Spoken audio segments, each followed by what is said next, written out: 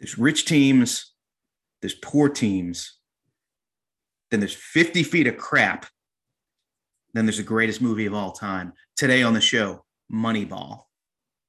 The greatest movie podcast. It's the greatest movie podcast. It's the greatest movie podcast. It's the greatest movie. Come on and hit me now. Greatest movie podcast.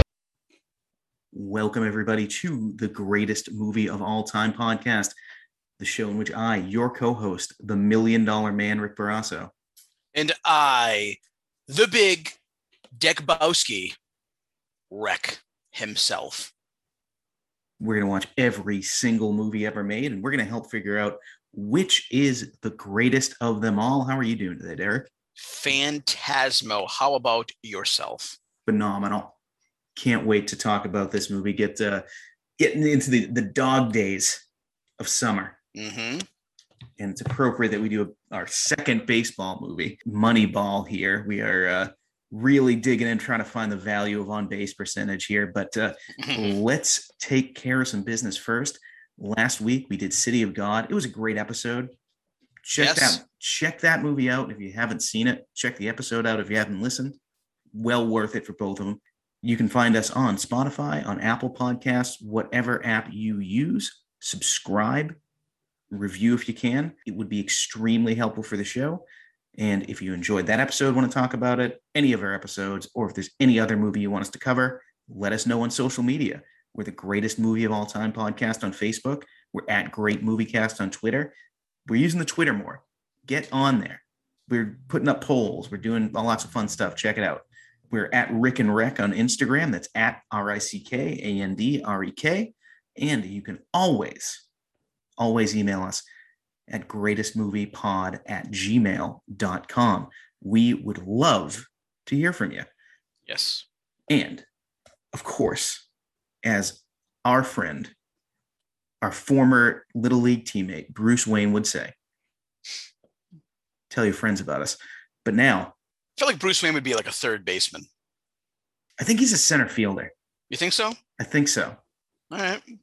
Maybe a pitcher. I think maybe he's a closer. Like he stares you down. Yeah, maybe that's it. I think he's a closer. Yeah.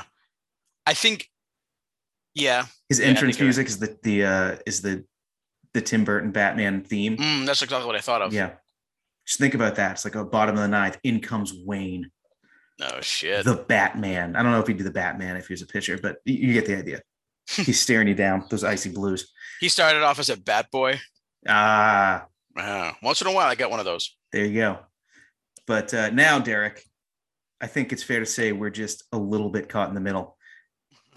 It's Moneyball. So Moneyball is a 2011 fictional adaptation of a nonfiction book, which I believe is a first for the show.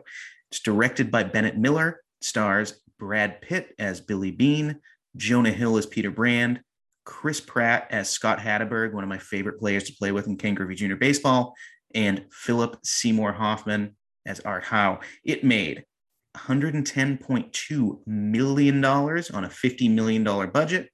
It's got a 7.6 on the Internet Movie Database, a 94% on Rotten Tomatoes, and an 87% on Metacritic. Leonard Maltin says intelligent, it's well made and engrossing. Ebert, 4 out of 4. Says intense and moving. For a negative one, I found one from Bill Weber from Slant Magazine. Slant Magazine. Who even reads Slant? The Slant Nation. Okay. He said it was inconsistent and it was flat at times. Derek, do you remember when you first saw this one?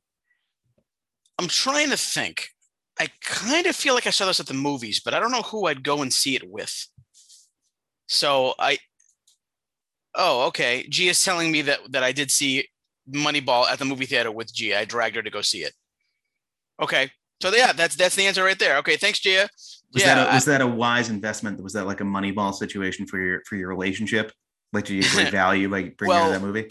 I don't think G has gotten any better with baseball. So I'm sure 10 years ago, she was like, oh, really? but I'm sure watching Brad Pitt and Jonah Hill was fine. This is the one thing I can say about this movie. Even if you're not a baseball fan, I still think it's very entertaining. Baseball, I think, and this is going to be a lot of baseball talk in this episode. So if you're not into that, sorry. Buckle in. Yeah. I think baseball is probably the sport that is most improved by seeing it live as opposed to TV. Okay.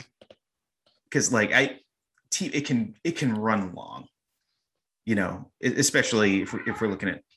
And they're trying to fix that though, like the 7-inning games. So I know a lot of people are upset by that, but I think it works. I think the game needs to evolve. But yeah, I think you're right. I'm like, you go to a game, you smell the food, the hot dogs, yes. Like the grass. Like it's a summer feeling. The crack of the bat. It really is. I mean, once if I feel safe going to Fenway Park, anytime in the near future, we should definitely check out a game. Yes. But yeah, I think I can definitely see, especially this movie where it literally is a bunch of inside baseball. Like it's just a bunch of guys sitting around being like, this is kind of how the game is set up. And there's not a whole lot of actual baseball scenes. Yeah, there's not that many. But speaking of what happens and what doesn't happen in the movie, let's put 30 seconds on Derek's Spotify. Derek, do you have a baseball theme song? An Oakland-based band? Something to do with Brad Pitt? What do you have queued up for us? I'm actually going to play a song that is from the movie, but it's not the one you think. It is when the Yankees defeat the A's, and that is New York, New York by the great late Frank Sinatra. God, let's start spreading the news. Yes. All right, here we go. 3, 2, 1, go. After losing high-profile free agents to big-market teams, Billy Beane, GM of the Oakland A's, begins to rethink how to build his team. Along with the help of new assistant Peter Brand, they use Moneyball, a new way of evaluating players, primarily through placing value in on-base percentage. This infuriates scouts and manager Art Howe. Eventually, it is successful, giving the A's a record-winning streak. So successful that the Red Sox offer Billy Beane their GM spot. Billy declines to spend more time with his daughter. But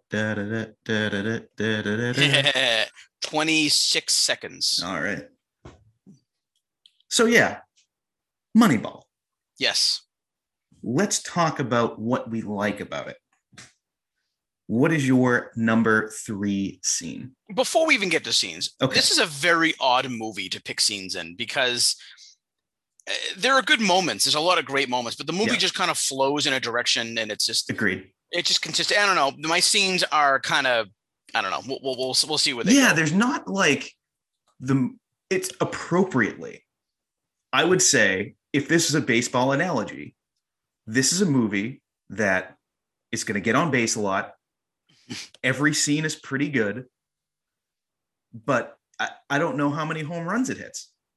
I don't know. Like this movie is the Greek god of walks. Like this is Euclid. It's not Barry Bonds. It doesn't have these huge moments, but it doesn't have any strikeouts either.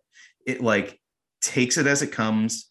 It does, mess with the real life story a little bit, but we'll get to that quite a bit. Yeah. Yeah. So, I mean, I like it. I really enjoy the movie, but I don't know that I'm going to be, raving about any scenes, any individual scenes. It's a stronger whole than the parts. Agreed. But yeah, I'll jump into my third favorite scene here. It's sort of, and now I'm looking at my list and I'm going, this movie has a best scene. I don't know if it does. But I really enjoyed the scenes. I think there's 2 of them where everyone's sort of sitting around and they're discussing the team. And what they need, discuss what they need to do to replace Giambi, Damon, and Isringhausen. And this is going to also go to my worst later on. We'll talk about Isringhausen and all that stuff. But I like the way the scouts talk. I think it's kind of goofy and it's kind of fun at the same time.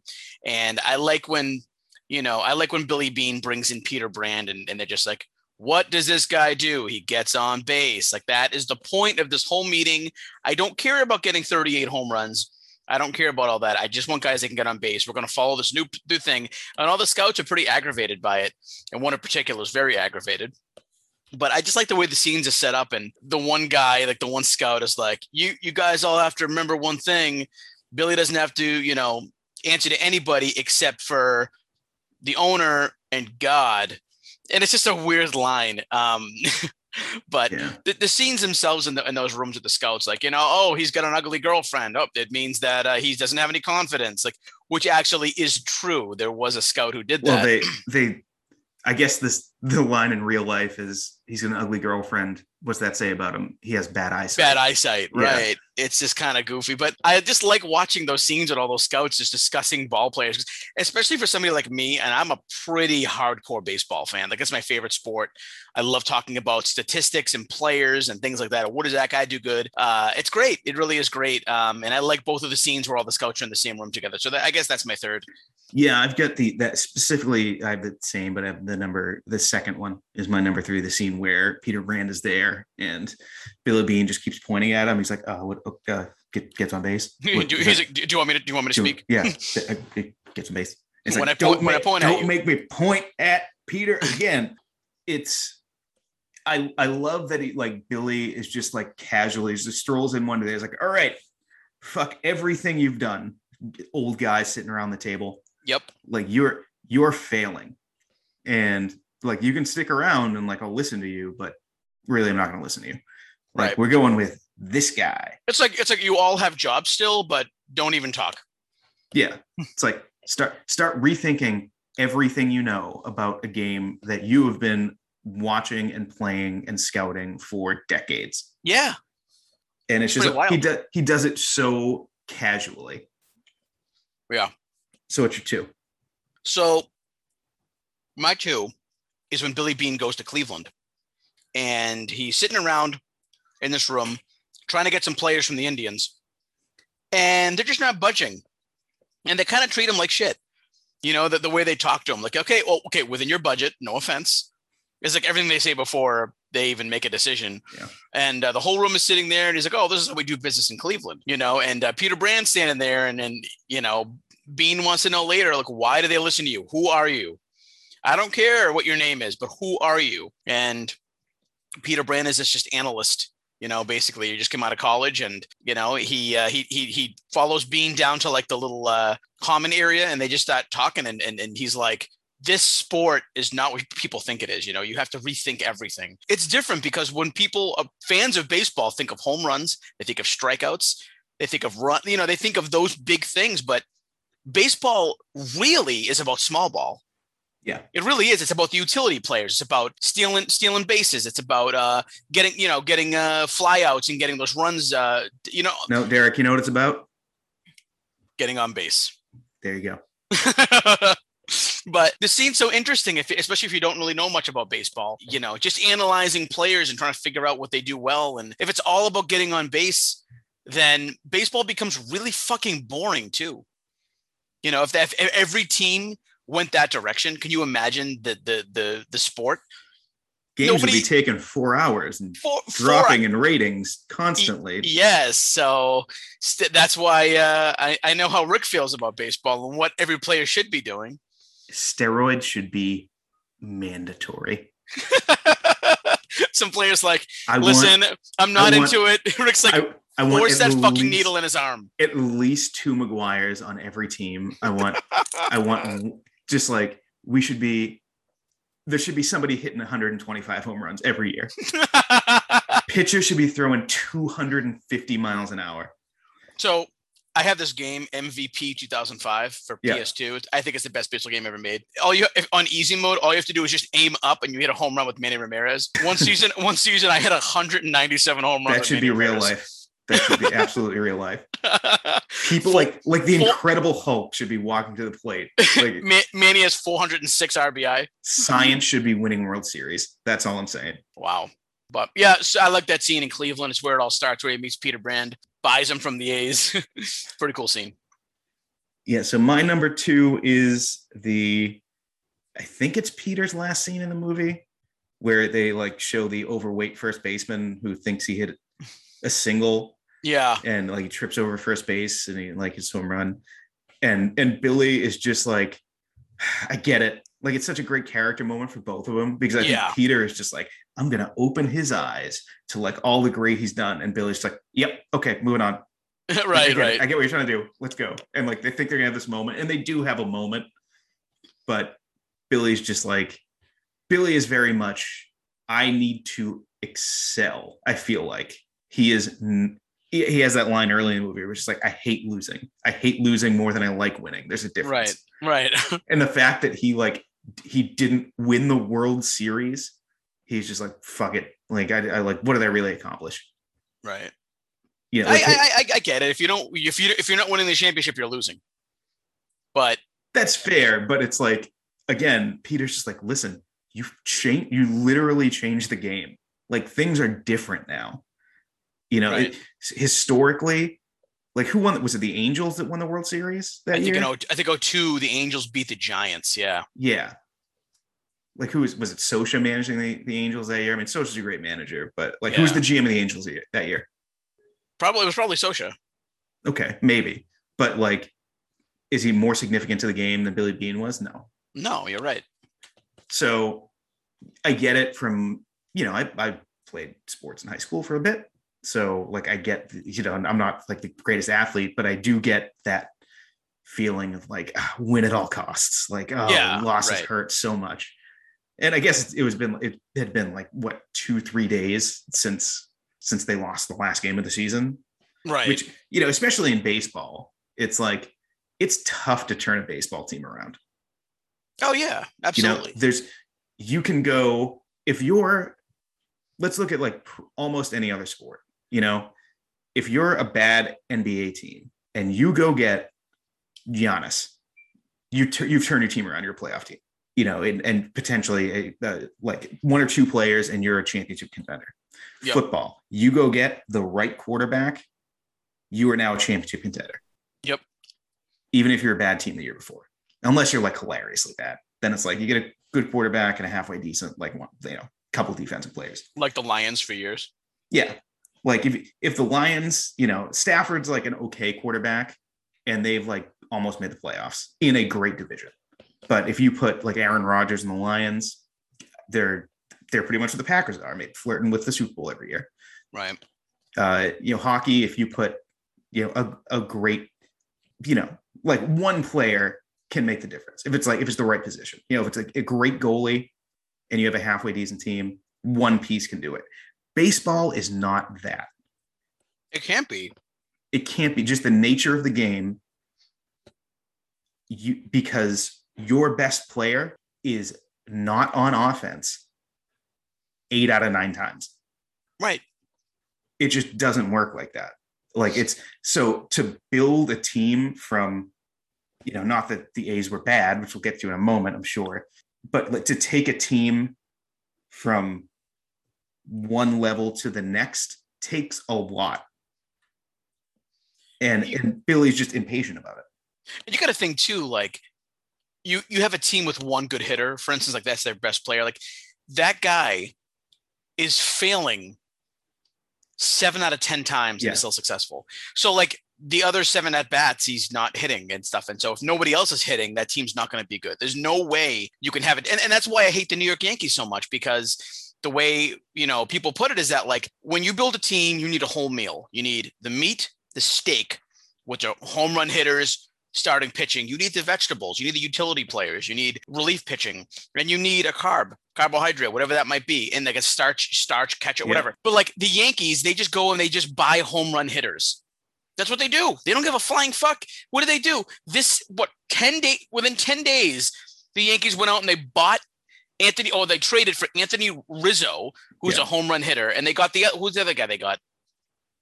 Yeah. They got somebody else who's a home run hitter. And it's like, they got what's his name from Texas Rangers, Joey Gallo. It's like, what are you doing? Like, I get it, but like they're trying to buy a World Series each season. Here's the thing, and this is my theory on the Yankees. And listen, I'm a Red Sox fan. I get it. Same. And like I'm sure people, we have people listening across the country and different countries, and they just say, oh, you just root for their rival. The Yankees are not competing with other baseball teams. The Yankees are competing with everything else there is to do in New York. Mm. So they need stars to draw people in who would otherwise be going to a fucking Broadway show.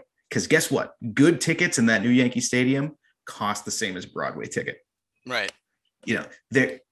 Everything in the world is outside your door. The Mets are, a few miles away. Yeah. They're not necessarily competing. They don't have to compete for a championship. Now that Steinbrenner is dead, Steinbrenner would have a heart attack if you heard me say this, if you were, the elder Steinbrenner.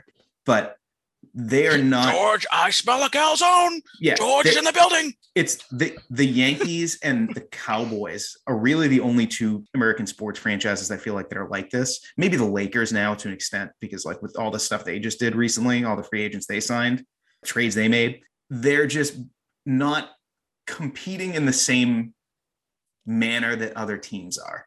Right. They're competing for like national attention and tickets, whereas other teams are like, I want to win a championship. And if they win a championship from their ownership perspective, great, it's a bonus. But fucking the Cowboys haven't won since 1996. The Yankees have won like twice this century. Yep. Imagine in 1998, where it's just like the first 20 years of the century, the Yankees will only win 2 championships. Right. And one's going to be in 2000. You'd be like, no, that's just not possible. Like, they just like, look at how they build their team. No, they're doing something different. Well, that's why, like, the Red Sox, like, yeah, I'm from Boston. I get it. I'm a Red Sox fan, but like, we've won 4 World Series since the turn of the century. Yeah. And the Yankees have won 1. Yeah. There's a reason for that. And that's because the Red Sox sort of care about building the team from the farm system. And I'm sorry for anybody out there who's not a baseball fan, who's just fucking bored as hell listening to us talk. But this is very important to understand the sport. And also, if you didn't know, it's very important to understand the movie as well. Yeah, the movie. And if you didn't get my impression earlier of George Steinbrenner, that was from Seinfeld. So check that out as well. George has a calzone. I smell a calzone. But anyways, yeah, a lot of baseball talk we can get into. But yeah,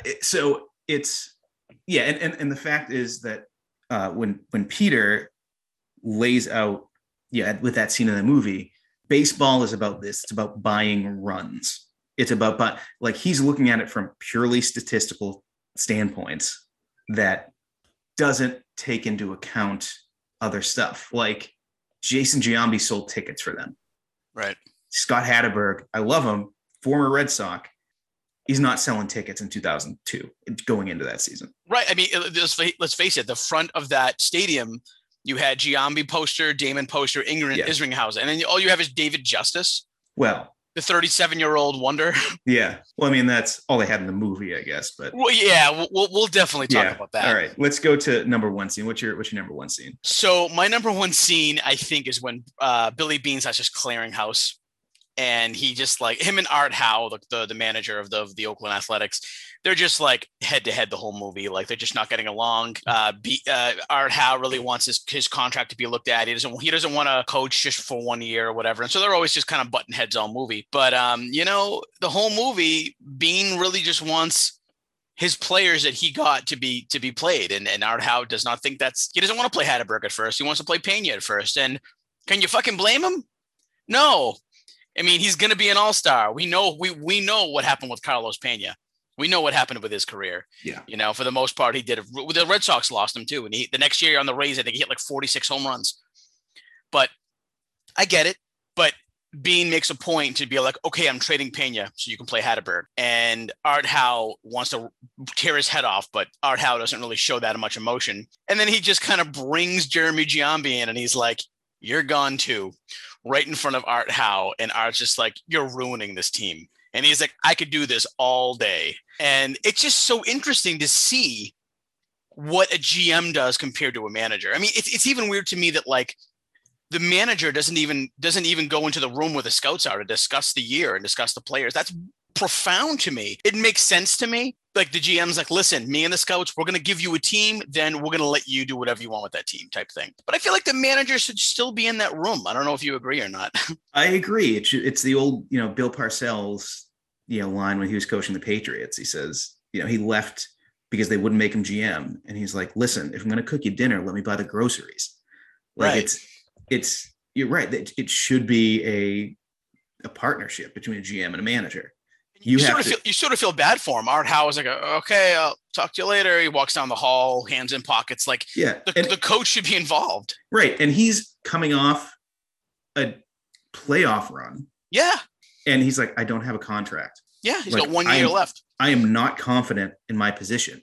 I have to look out for me. And this, in real life, the dynamic was very different.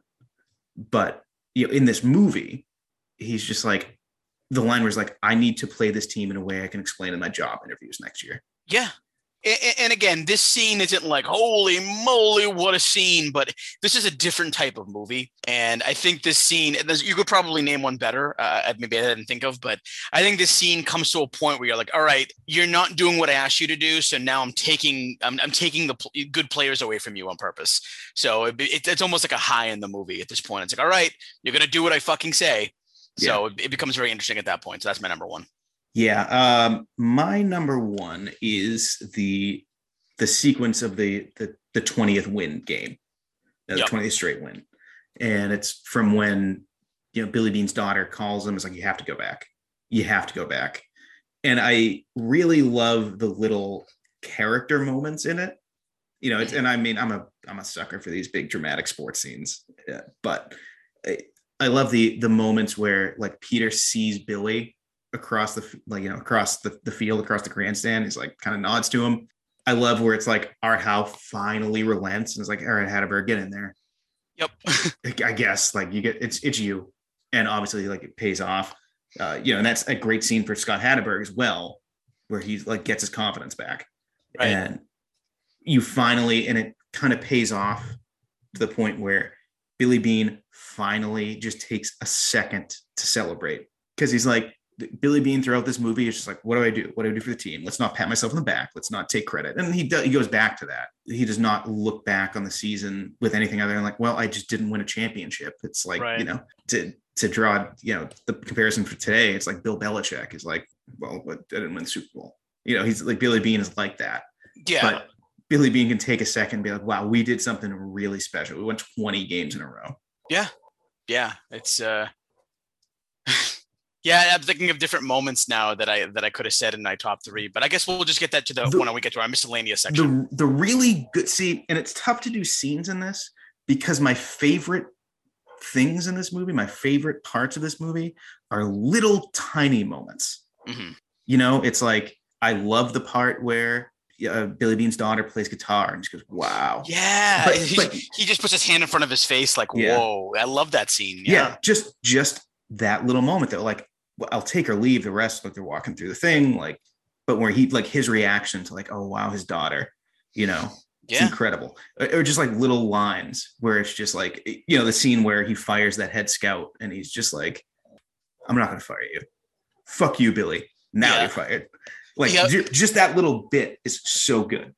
But it's like, is that scene great? No. But right. And like I feel like I'm sounding more and more harsh on this movie than I mean to. No, we're on the same page because it just has good moments, not great scenes. But yes, another great moment is when they go to Scott Hatterberg's house, and the scout is so funny, and because Hatterberg's like, well, what about the fans? And he's like, yeah, maybe I'll teach one of them to play first base. Yeah, like there's a lot of good humor in this movie. Yeah, and that scene, like that second when Billy and the other scout leave, and he just like.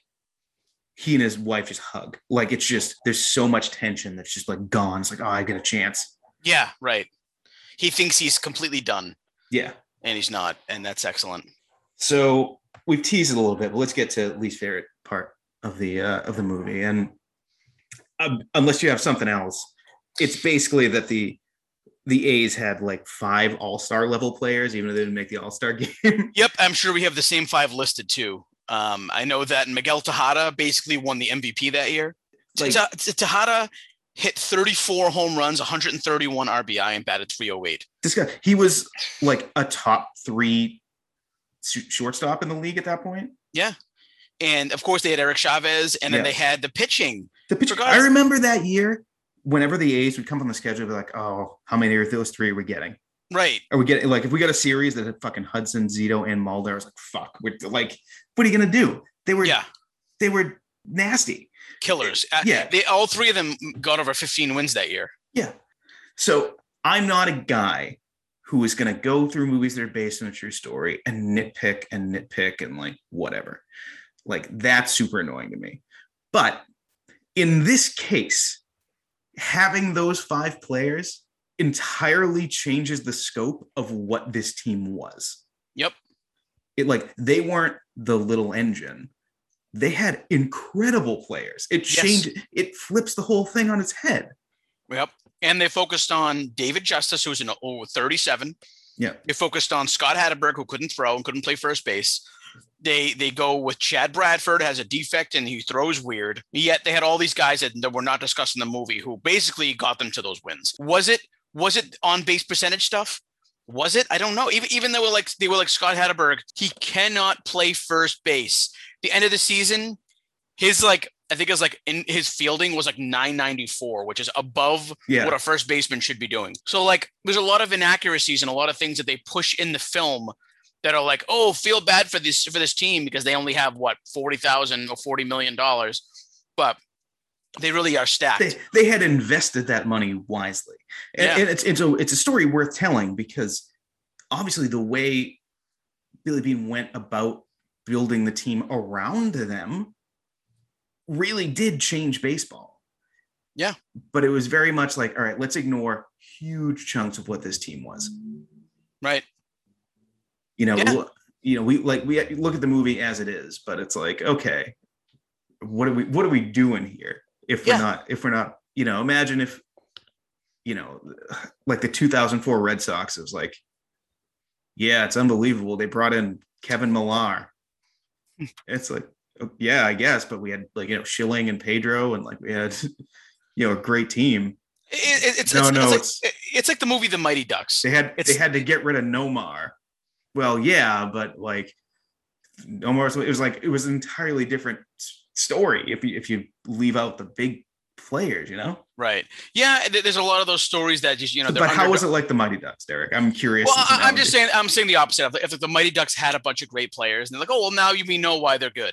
But they had nobody. That's why the story was compelling because they were just the losers. It's so many. It's Little Giants. It's Bad News Bears. It's it's Mighty Ducks. It's 1,000 of these movies where it's just it's slobs versus snobs in a lot of ways. But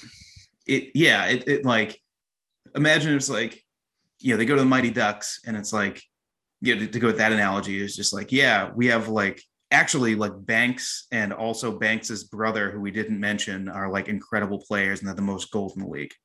But we didn't mention them. We just talked about Charlie the whole time. Yeah, they didn't have Fulton either, who can do 100-mile-an-hour slap shot at the age of 14. Yeah.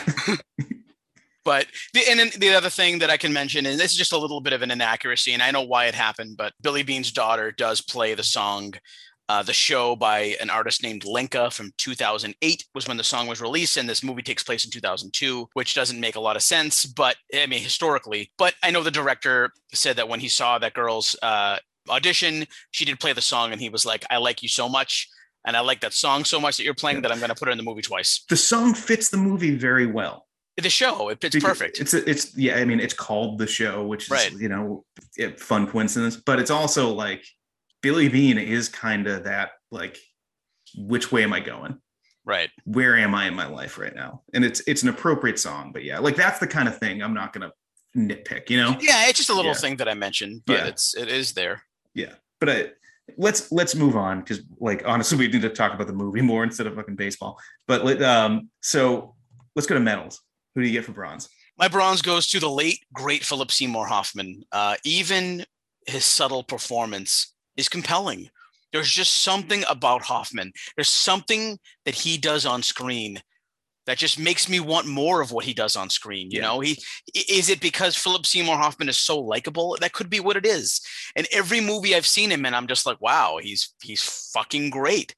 He plays Art Howe, and he doesn't say a lot. He's a very quiet guy. He doesn't show his emotions that often, and he's just I want to see more of his character, and he's just great. I think Philip Seymour Hoffman's one of those actors where people kind of forget about how great he was, and maybe look past his death a little bit, but he's not forgotten, and he's one of the best. So he's my bronze. I've got the same.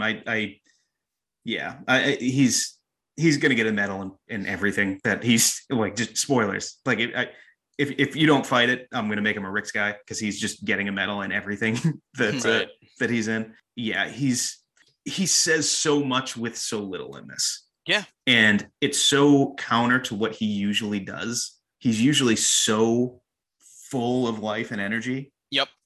Like I'm thinking of him in The Master, where he's like dancing around. I'm thinking of him in like Twister, where he's like the comic relief. Yeah, even Almost Famous. He's so colorful and everything he said. Yeah, but in this, he's just like reserved. I can't believe you're fucking me over. Like it's a great performance, and well deserved bronze medal. Who do you have for silver?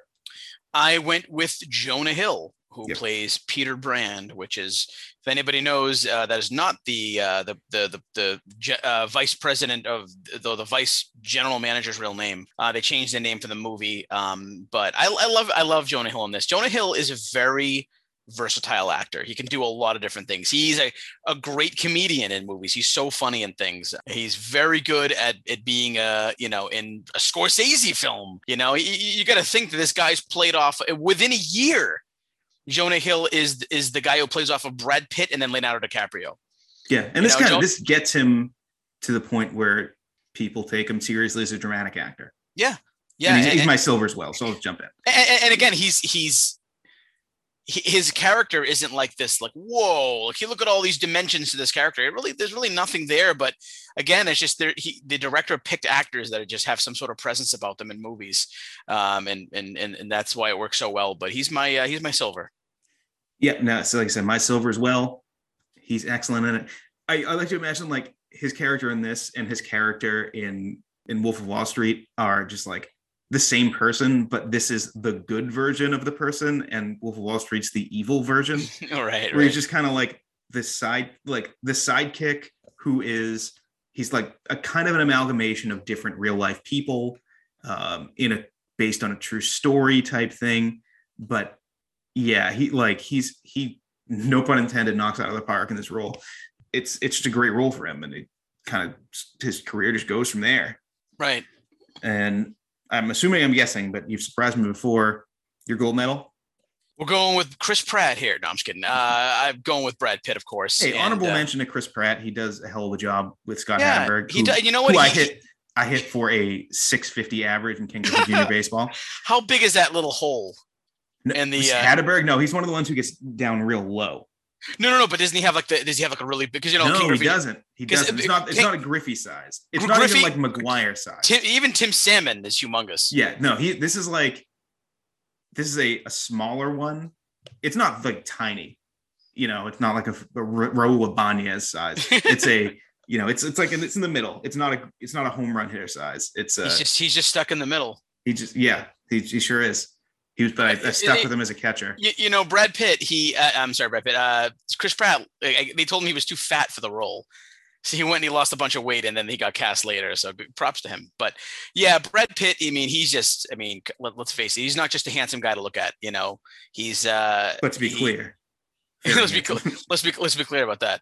I'm not saying that I'm Achilles, but it's interesting. Like we just talked about him a couple of weeks ago with Seven, and this is such a different role for him, and he doesn't get a lot of credit, I feel like, as an actor, because he's like almost too handsome. I mean, like the book on him has always been, he's a character actor trapped in a leading man's body. Right. Yeah, that's true. He's a commander of the screen. He can be a side character and he can be a lead actor. He's very, very good at it, and he's very believable too. You believe the moments that he has when he's by himself, and and one thing that we didn't really mention, and I'm sure we could mention it in miscellaneous, but there's a lot of flashback scenes in this movie where like you're excited, like Billy Beane is going to be the next big fucking baseball player, and he fails, and they put all this money into it, and he does not do well, and he's like. We haven't seen the last time we found a 5-tool player.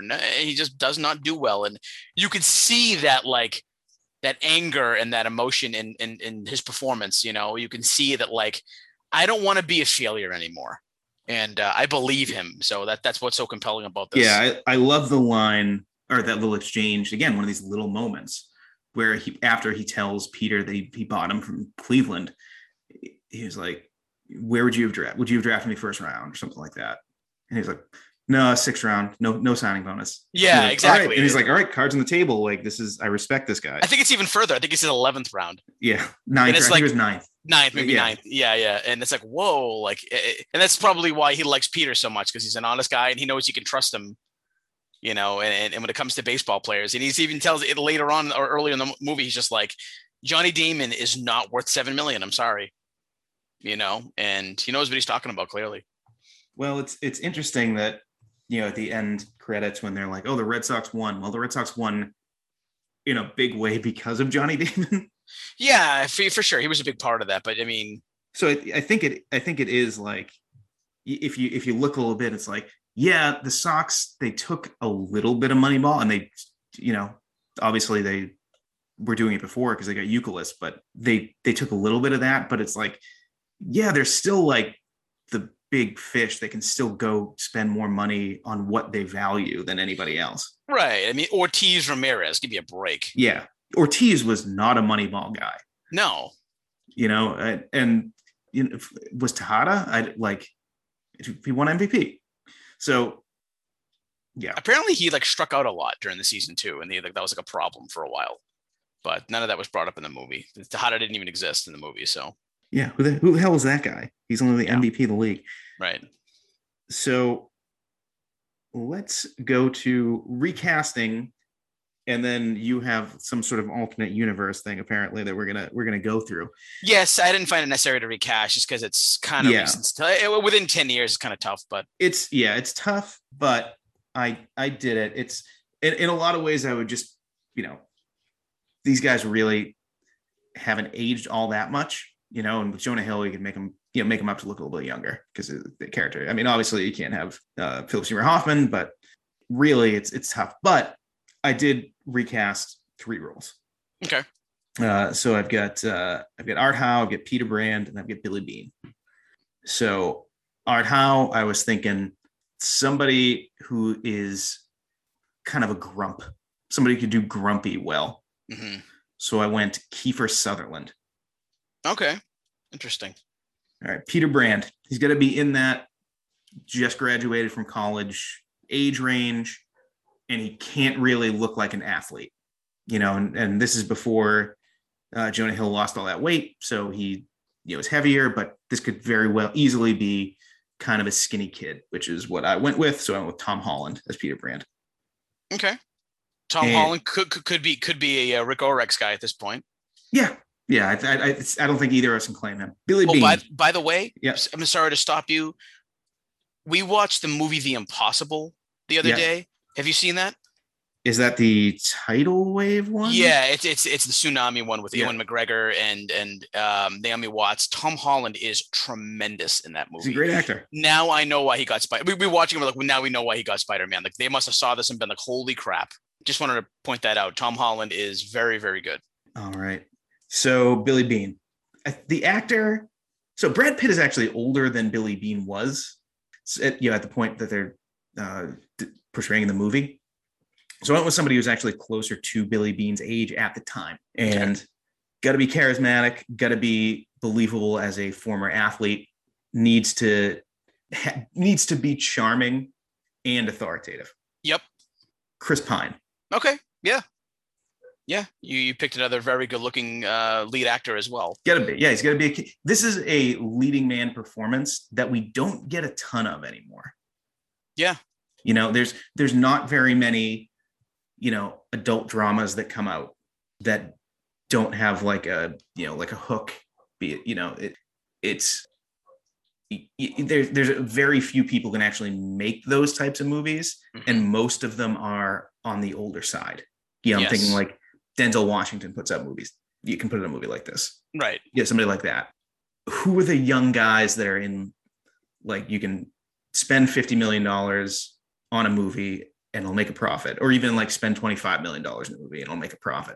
Right. Not really putting those movies out there anymore. It's either Marvel movies or franchises, which, hey, I love Marvel movies. I love franchises, but I think a lot of times they come at the expense of movies like this. Gotcha. Okay. So Derek, you've brought back a semi-reoccurring feature that we have on the show. Yeah, I don't want to do it too often. Every once in a while, I'll jump in. And it's funny, this is the second baseball movie we've done. And the second baseball movie I'm doing this too. And that is, again, continuing the story. Now, we know that Billy Beane and these characters are real people, and we know what happens in real life. But I made a Tarantino move, and I'm just pretending that I'm changing the course of the future. It's not going to take very long. Okay. Billy Beane changes his mind and decides to go to the Red Sox. He is the highest paid whatever in baseball. The Red Sox lose in 2003, but they lose in the World Series. So they beat the Yankees. Okay. Because Beane forces Grady Little to put in another pitcher besides Tim Wakefield against the Yankees. The Red Sox win, but they lose against the Marlins in the World Series. Beane is looking pretty good. In 2004, Billy Beane goes a little nuts, and him and Manny Ramirez have a really bad physical altercation, and Manny injures his arm throwing a punch at Beane. Manny is out for the season. It's just Manny being Manny. Ortiz is really upset by this, does not hit well in 2004. The Sox lose again. The curse of the Bambino continues. Billy Beane convinces the club to hire Peter Brand in 2005. Brand gets Beane back on track a little bit. The Sox do not make the playoffs, however, because Beane and Brand play Tony Graffinino every game. Why? Because he can get on base. Big failure. Graffinino ruins the season. Beane and Brand are fired. Brand gets a job with the Cincinnati Reds as a player analyst, and Beane goes back to the A's, where he tries but fails at winning the last game of the season. So where does Theo Epstein land in this scenario? Theo goes to the Cubs. So he goes to the Cubs earlier? He goes to the Cubs early. He has the Cubs win in 2004? He has they don't win either. They still haven't won. They still haven't won either. In this world, do the Sox? I mean, the Sox probably get back on track by 2013, right? Is that their first? Yeah, it's a different sort of 95 years, Kurt. Hey, listen, 07 might be different. We don't know yet. We don't know. 07, I feel like Theo had helped build that team. So if Theo is not there, that's a different team. True. I guess maybe in 2013 as well. But there is a quote in 2007 that I will mention, and that Michael Lowell says, "If Billy Beane was part of this team, I would fucking punch him in the face." So I just want to put that out there that was a line from my universe. There you go. So in this alternate universe where Billy Beane takes the Red Sox job, the Red Sox have not won the World Series. The Cubs have still not won the World Series. Correct. However, the Cleveland Guardians do very well. The Guardians, they're the Guardians earlier. Somehow, they changed their name. Yeah. Somehow the world grows a bit more sensitive towards the Cleveland Indians name even earlier. Could we talk about how the Washington Redskins could have easily just been the Washington Natives? Why did nobody think of the Natives?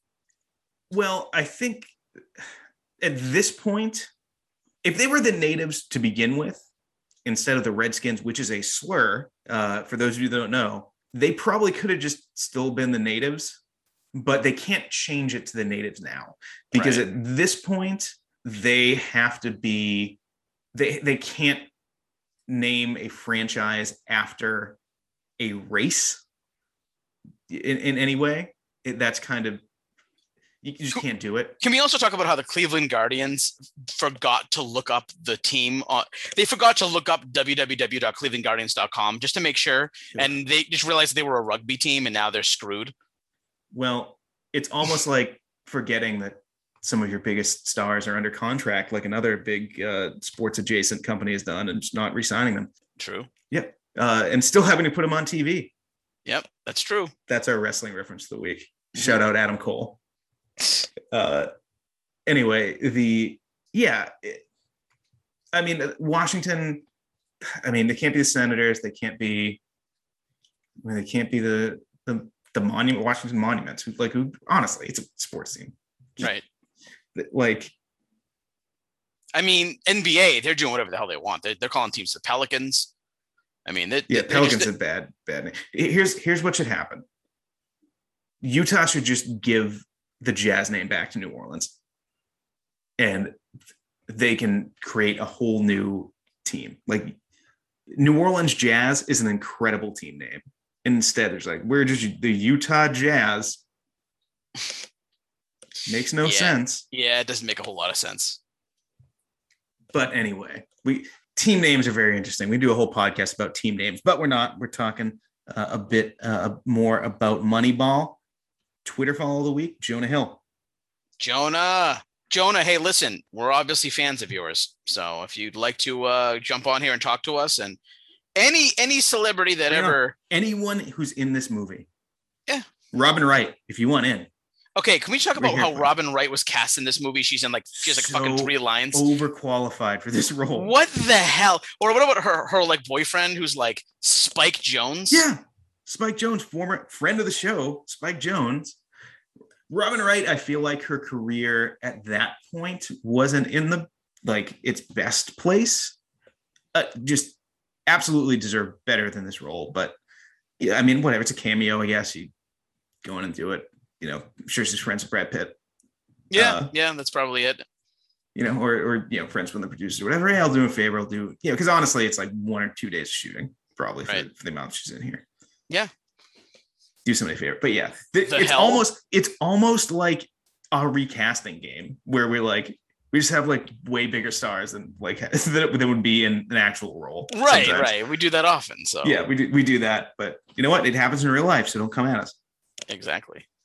So miscellaneous, revolves around John Henry. I love that he is a weirdo, and he is also played by Arliss Howard, who played adult Scotty Smalls in The Sandlot, in the episode that we did, and they talk about the Bambino in the scene. Yeah, it's cool shout out. Let me ask you a question. I didn't look this up, and I probably should have. He's not the same actor who's also in Jurassic Park: The New World, is he? He's kind of like the bad guy. Yes, he is. That is him. Okay. Yeah. Interesting. Is it interesting? It is to me, because I just thought he was an unknown, and now I'm like, all of a sudden, I'm like, wait a minute, that guy's in a bunch of stuff. Yeah, no, he's in a bunch of stuff he was seeing. He's in Natural Born Killers. I still haven't seen that. It's interesting. Is it though? It is. Natural Born Killers is a Tarantino script, not directed by Tarantino. Yeah, I hear that he didn't like it that much or something like that. I can see why, because it's just this side of a Tarantino movie, I feel like. Mm-hmm. And it's you can see where, he wouldn't have done this. Well, he might have done something like this. That'll be a fun episode. Episode. Definitely 2022 movie.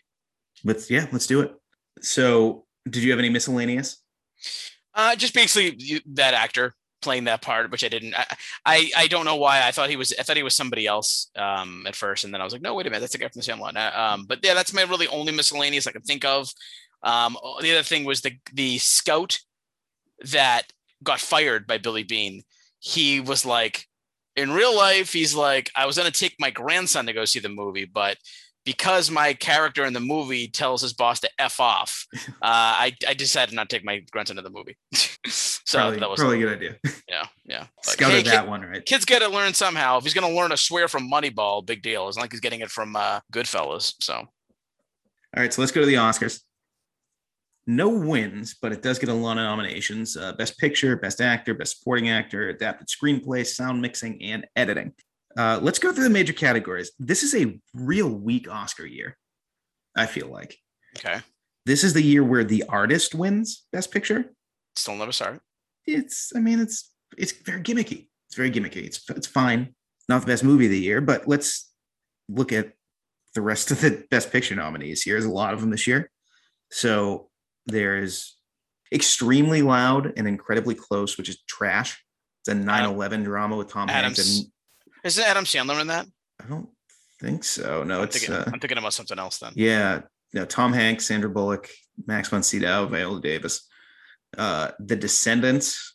I think you said Damien Sandow for a second. I was like, really? Yes, Damien Sandow, isn't that? He's a stuntman. The Help, which I don't love. Hugo, Midnight in Paris, The Tree of Life, War Horse. Yeah, that doesn't seem like a very strong year. And of course Moneyball as well. So, I mean, of that, I really like The Tree of Life. It is absolutely not for everyone. The one where they filmed it for years to get the kids growing up and stuff. No.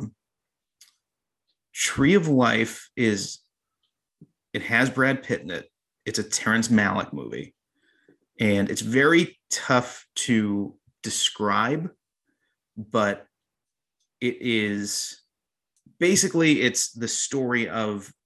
Let me just read the description of the movie from Wikipedia. Okay.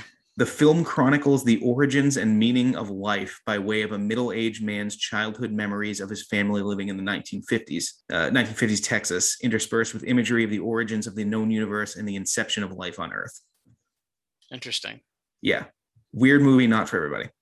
Warhorse is good, but it's by no means the best Spielberg. Midnight in Paris, I don't know how much shine we want to put on Woody Allen. Mm-hmm. Hugo is good, not the best Scorsese. I mean, yeah, not a good year, really. It's not a good year. I mean, there's other movies that could have been nominated, especially when you have so many nominees. The Girl with the Dragon Tattoo remake. Mm-hmm. Yeah, that was a remake. Yes, yeah. You have Warrior. Warrior would be my best movie that year. It's the only good MMA movie that's ever made. Is that Tom Hardy? Tom Hardy, Nick Nolte. It's Kurt Angle is in it. Oh wow! 0 lines, but he's in it. It's an incredible movie. That's probably my best picture that year. Bridesmaids, sneak it in there, get a comedy nomination. Yeah, 2000. So 2011, huh? That's 2011. Yeah, yeah. What else came out that year?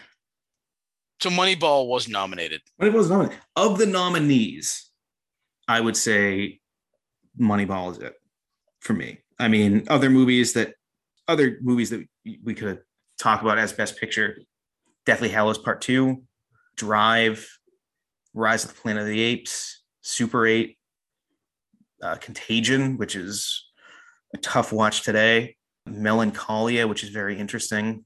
Yeah. Yeah, I'm looking through the movies of 2011 too, and it's like not a lot jump out. The Muppets is really good, but not Limitless was an interesting movie. Did you see that one? Yeah, I didn't love it. Oh, Hannah was really good. We need to talk about Kevin. Oh my God, we should do that movie on here. Yeah. 50-50. 50-50 I like that one a lot. X-Men First Class, if you want to go with a blockbuster. The Lincoln Lawyer. Lincoln Lawyer is good. Paul. I never saw Paul. Skip Paul. Cabin in the Woods. Cabin in the Woods is excellent. They would never, ever nominate it for an Oscar, but you know what? With 10 nominees, I might. J. Edgar. Ooh, Harry Potter and the Deathly Hallows Part 2. Oh, you said that, right? Yep. Okay. So literally the first one I said. But those are 2011 movies that we could consider. But I would say for now, at this moment. Did you see X-Men First Class? Yes, I did. Okay, I missed that. All right, continue. Yeah, I would say now at that moment, picking out of these nominees, I'd take Moneyball over The Artist. It's weird to me still that Moneyball would be the best picture of the year. Yeah, it's not a super strong Oscar year. But because we both like it out of this group, I'm going to say I'm going to agree with you. Okay. So, Best Director, Mikel Hazanavicius. You tried. I am sorry, that's a tough name for me. For The Artist, Alexander Payne for The Descendants, Scorsese for Hugo, acquaintance of the show Woody Allen for Midnight in Paris, and Terrence Malick for Tree of Life. Do we want to make a case for Bennett Miller? I mean, he definitely hammed it up in so many words. And I like the moves that he made. It made the movie more compelling and the story more compelling. But I don't necessarily think that I need to see him in this category. He did a good job. Serviceable job. He did. I would say better than service. He did a good job, but I don't know if I'd give him a nomination for that. Yeah. Best Actor, Jean Jardin for The Artist, Damian Bashir in A Better Life, George Clooney in The Descendants, Gary Oldman, Tinker Tailor Soldier Spy, and Brad Pitt in Moneyball.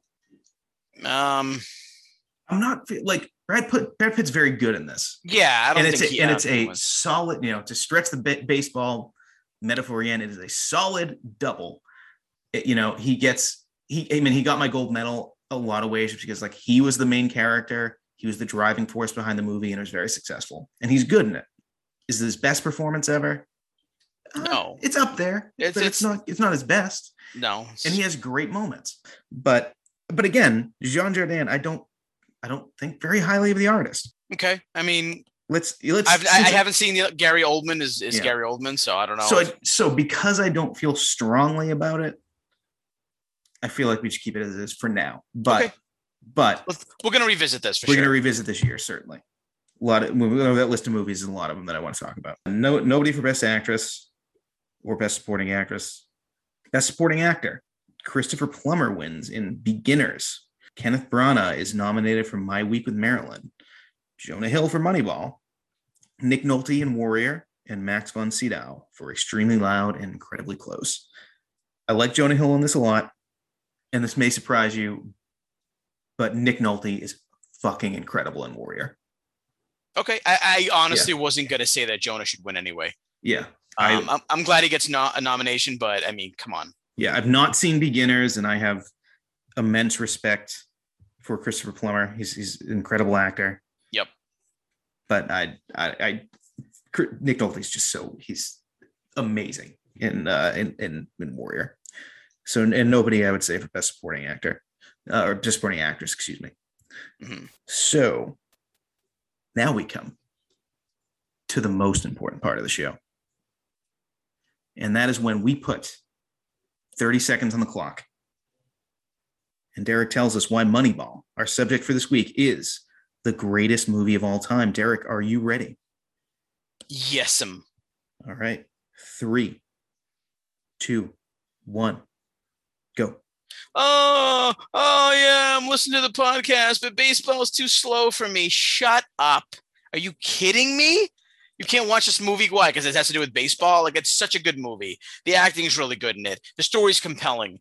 Just get off your stupid high horse and stop being like, well, football is my favorite sport. Baseball's boring. Shut up.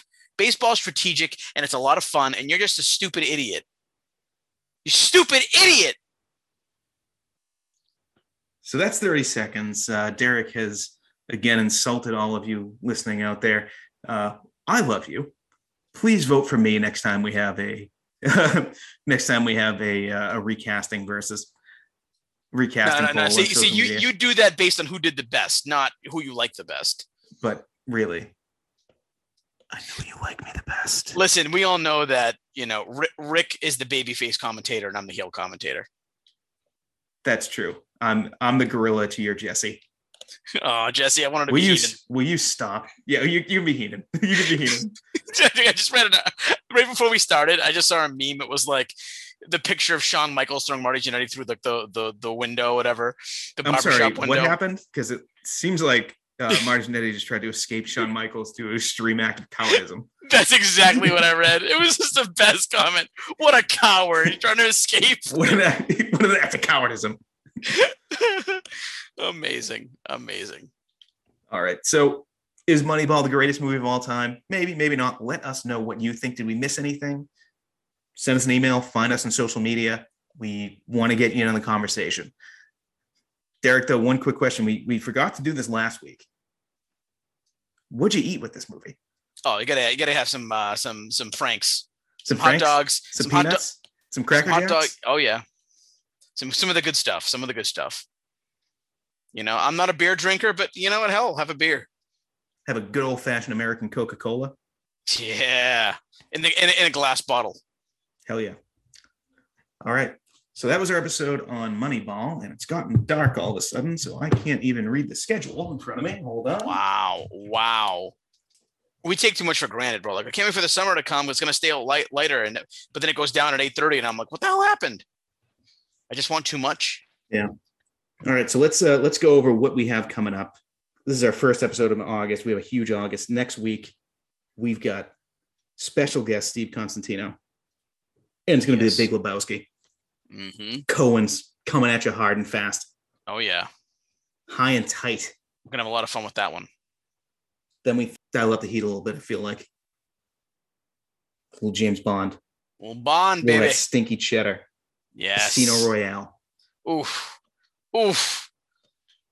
Daniel Craig coming at us. That's right. And a Rex pick. Indeed, that is a Rex pick. Or should I say a Rex guy is in that as well? Rex guy is in that. Daniel Craig? Or, no. Not Daniel Craig. Yeah. Mads Mikkelsen. Yeah, Mads Mikkelsen, yeah. And I did actually find out that that's how you pronounce his last name, although it's Mods, not Mads. Mods? I'm calling him Mads. Mods Mikkelsen. Mads for Mods. And I'm going to tell you another Rex guy that I decided that makes a lot of sense, and that is Paul Dano. You're claiming Dano? I'm claiming Dano. Yeah, I'm claiming Dano. And based on you gotta wait till he's I use him a lot, and right. I just watched a movie with him recently. I'm a big fan. I'll give you Paul Dano. I appreciate that. But I'm taking Philip Seymour Hoffman. Oh, come on. Why don't we share Dano and Hoffman?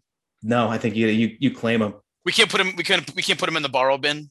I mean, you can ask if you want to borrow. All right. I may ask. You can also ask about Dano. Philip Seymour Hoffman is a Rick's guy. Paul Dano can be a Rick's guy. Oh man, that's rough. That's rough. And then to cap off the month, we had to edit it out because of poor audio quality last week, but we're doing It Chapter 1.